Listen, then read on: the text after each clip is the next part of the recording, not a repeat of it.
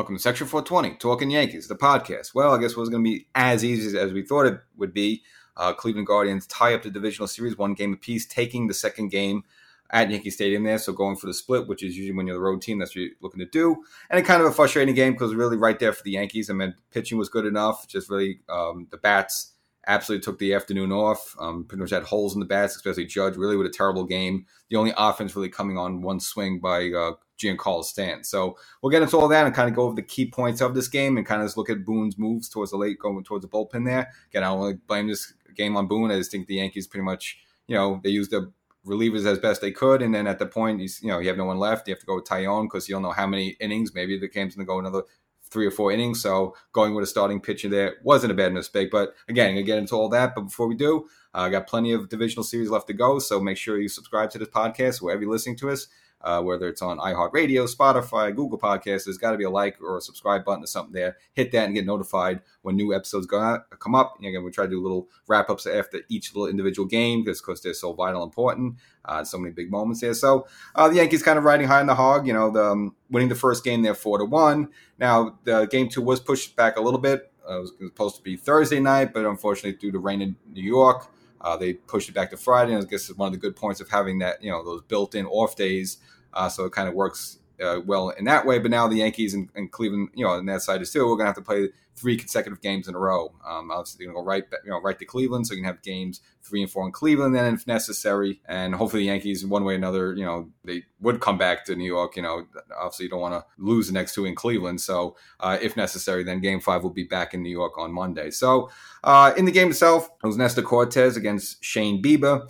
And the Yankees got the Bieber right away, and you figure, all right, you know what, this is going to be a laugh for the rest of the way. Yankees take, game 2 and probably just cruise into Cleveland. But, Cleveland pretty much stopped the Yankees after the first inning. And from that, it was pretty much Cleveland gutting it out the rest of the way. So in the bottom of the first inning, Gleyber Torres off Shane Bieber, hits a single, gets on, and then Giancarlo Stanton, kind of a funny at bat. So there was a pitch that, was called a strike. Now it was a little on the outside. Stanton thought it should be a ball, and because the Yankee bench thought it would be a ball, well, the Yankees would get the benefit of another pitch, because then the very next pitch, an outside fastball, Stanton crushed it to right field. So an opposite field 2-run home run, put the Yankees up early 2-0. Again, you won game 1, you're up 2-0. You got Nestor Cortes on the mound. You're feeling very good. And really, I would say to the third inning was really the turning point of the game. So in the third, again, the Yankees still up 2-0. So Judge would strike out to lead off the inning. So, that was kind of that's basically been the story of the Judge in the first 2 games of this divisional series. So Rizzo walks afterwards. Gleyber Torres hit an infield single to the shortstop hole. Now, Rosario made a good play on it, but it was kind of deep in the hole there, and it kind of basically it was on his side. So it was really nothing he could do with the ball. Tried to throw it to second, but Rizzo, again, was ready there, so really had no play on the ball, but he threw it anyway. So now the Yankees were kind of set up there. Runners in first and second. Bieber would uncork a wild pitch afterwards, which actually moved the runners up to second and third. So now you have Stanton up with only 1 out and second and third there, and it's at a point where the Yankees could probably put this game away just with, obviously Cleveland's offense not that great, only scored 1 run in the first game, and overall the season, again, not known for their offense. So if the Yankees could have put up a 4 spot in that third inning there, I think that pretty much would have put the game away for the Yankees. And that was really the real frustrating part, because then after that, Bieber was able to hunker down, strike out Stanton, and next up was Donaldson, who did work a full count and was able to make contact on a 3-2 pitch, got a little flat to left field, and for a second, you thought it was going to drop in. And, of course, that, on 2 outs, the runners were going. They're very most likely would have scored both runs. At least would have been 1 run, but very good chance, maybe 2 runs score in that spot there. But Kwan with the shoestring catch, as they said, preserves the lead at just 2-0 there. And for me, I think that was basically the turning point of the game for the Yankees, not being able to put a few more runs there. Because then after that, it was Cleveland the rest of the way. And they got right to work in the top of the fourth.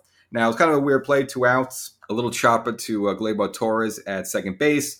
Josh Naylor kind of busting it down the line there. Bad throw by Torres, gets by Rizzo. And for Naylor, more importantly for him, actually he hit first base kind of funny with his leg there. And it was kind of, for a second, Francona had to come out, the trainer had to come out, and they had to look at, possibly can he stay in this game or not. And again, for Cleveland, that would be a blow because he's one of their, few power hitters they have. So he was able to stay in the game there, but this is an inning, Nestor Cortes, this, got a little wild there, wasn't able to, didn't really have his good stuff, and Cleveland was able to scratch a run out. So after Naylor was on first, he would walk Miller, and then Jimenez up the lefty. Now, it was a lefty-on-lefty matchup. Nestor was ahead of him 0-2. Again, opportunity where you can maybe just throw one outside the zone a little bit, get him to chase, but Nestor gave him actually a hittable pitch. So on 0-2, he actually yanks it into right field.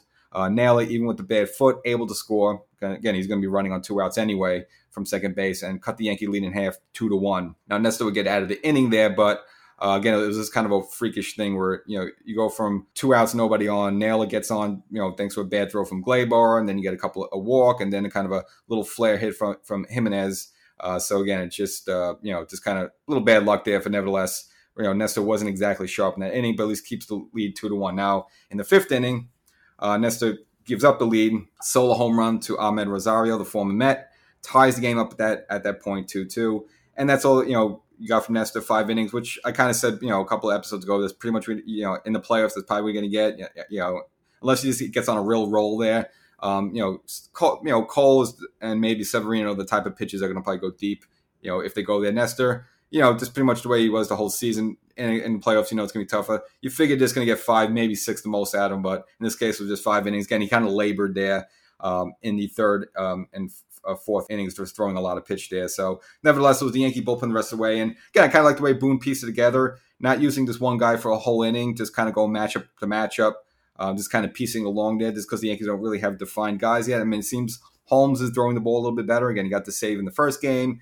Had a decent inning in this game where you didn't give up any runs. So, maybe now you could feel a little bit more comfortable Holmes as the 9th inning guy. But it seems like his 3 main guys are going to be Loaisiga, Peralta, Holmes. Those are going to be the 3 that he's going to go to in the tight spots there, which kind of makes sense. Those are probably just the Yankees' best 3 options. So now in the bottom of the 8th, Yankee had another opportunity to possibly go ahead in this game by a run, maybe even 2 runs. So Karinchak in. Now he's a tough righty, but a little wild. So he would walk Stanton, and kind of the form of the Yankee used toward the beginning of the season, having Tim Locastro pinch run for Stanton. And they kind of used that a lot early on. The season was successful. Didn't see that maybe in the middle and towards the end of the season, just because Locastro was hurt pretty much, most of the regular season. But the formula worked this time. So on first base as a pinch runner, able to steal second there. Afterwards, Karinchak walked Donaldson as well as walked kind of Flefa. So loaded the bases for the Yankees. Now there were 2 outs.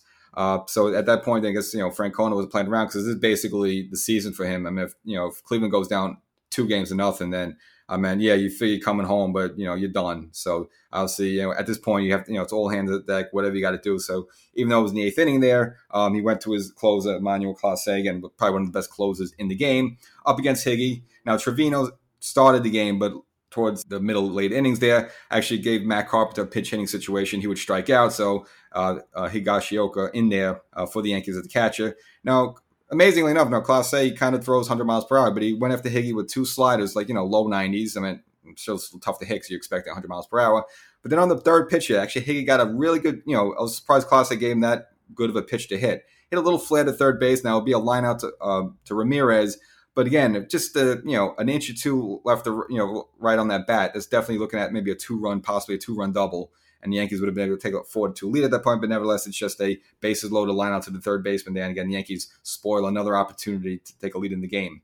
Now, in the 9th inning, Cleveland threatened a little bit and it came from a unlikely source. Now, Peralta started at the top of the 9th. And again, this is the formula Boone's been using, kind of going batter by batter.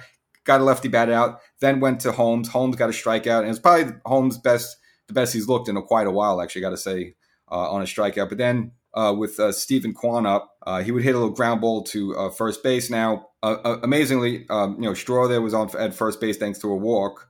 But since Rizzo's close to the bag, they're guarding first base. He was actually positioned perfectly for Kwan's grounder, but he actually mooted the ball again, which is rare for Rizzo. Again, Gold Glove caliber defender there. Ball actually ended up going to right field, so Straw was able to run to third base. So he had runners on first and third with the 2 outs, and again, opportunity where maybe Cleveland could take the lead there. But Holmes, again, with that nasty sinker, able to get Rosario to ground out on the first pitch, and the Yankees get out of that jam and go to the bottom of the 9th. Unfortunately, Clase was still on, and the Yankees not able to do anything with him there. So then they came to the top of the 10th, and now people could judge this, say, hey, why didn't you stick with Holmes there? Boone decides to bring out Jameson Taillon.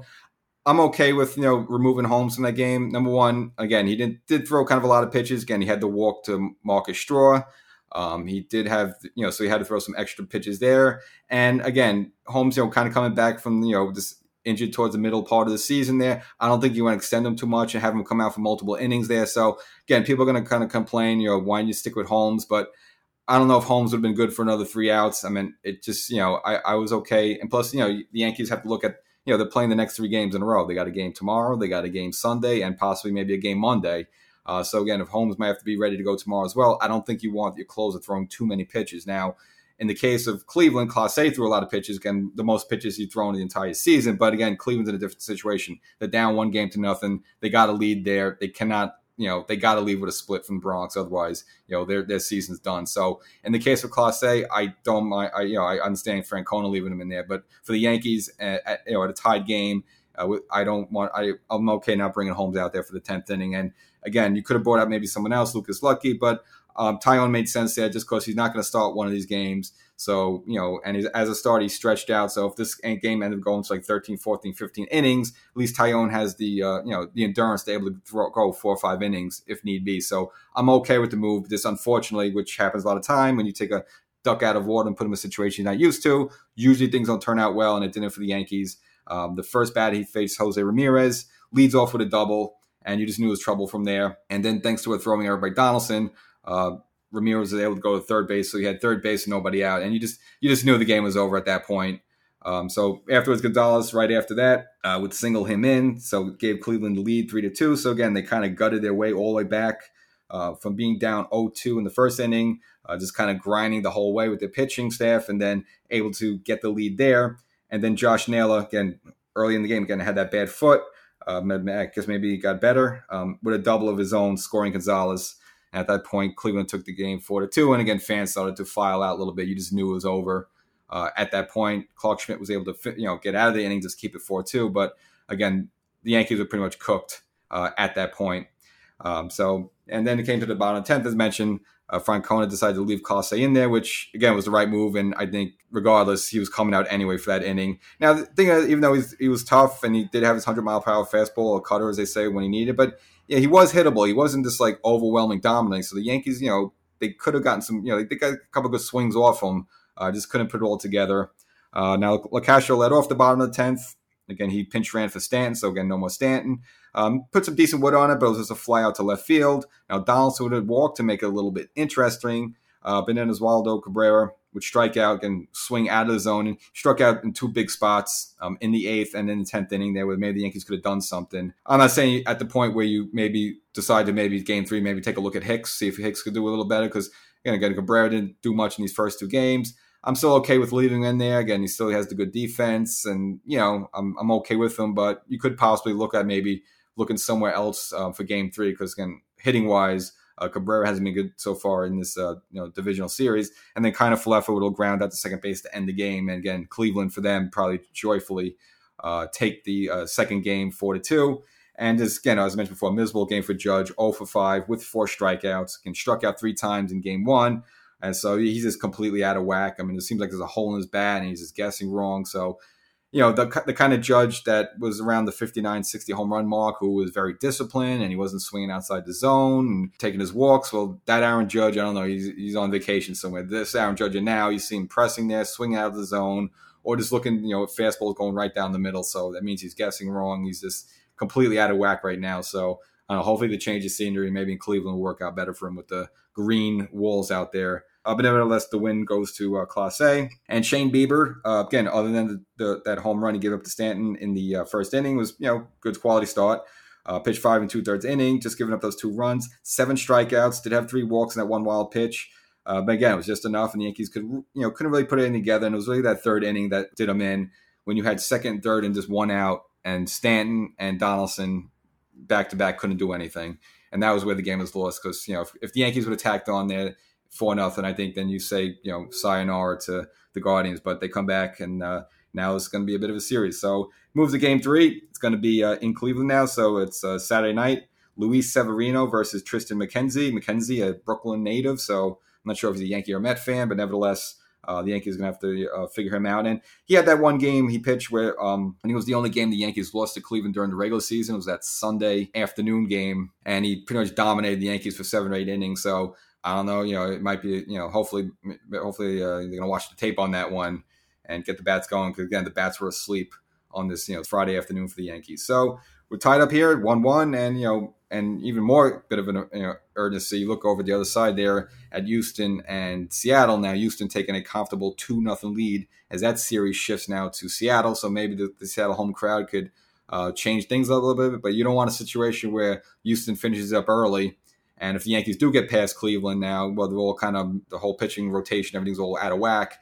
You don't want Houston, finishing before you, and it gives Houston time to line everything up with their bullpen and the starters and whatnot. So kind of a little bit of race against time there, but again, Yankees could be able to catch up. You have 3 games in a row, so let's see what happens. So series shifts to Cleveland.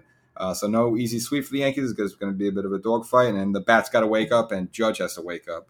Because right now, again, he's just been an automatic out in these 2 series. So, Section 420, Talking Yankees. Make sure you like, subscribe, follow this podcast, and get notified when new content that comes up throughout the rest of this series. Catch you later.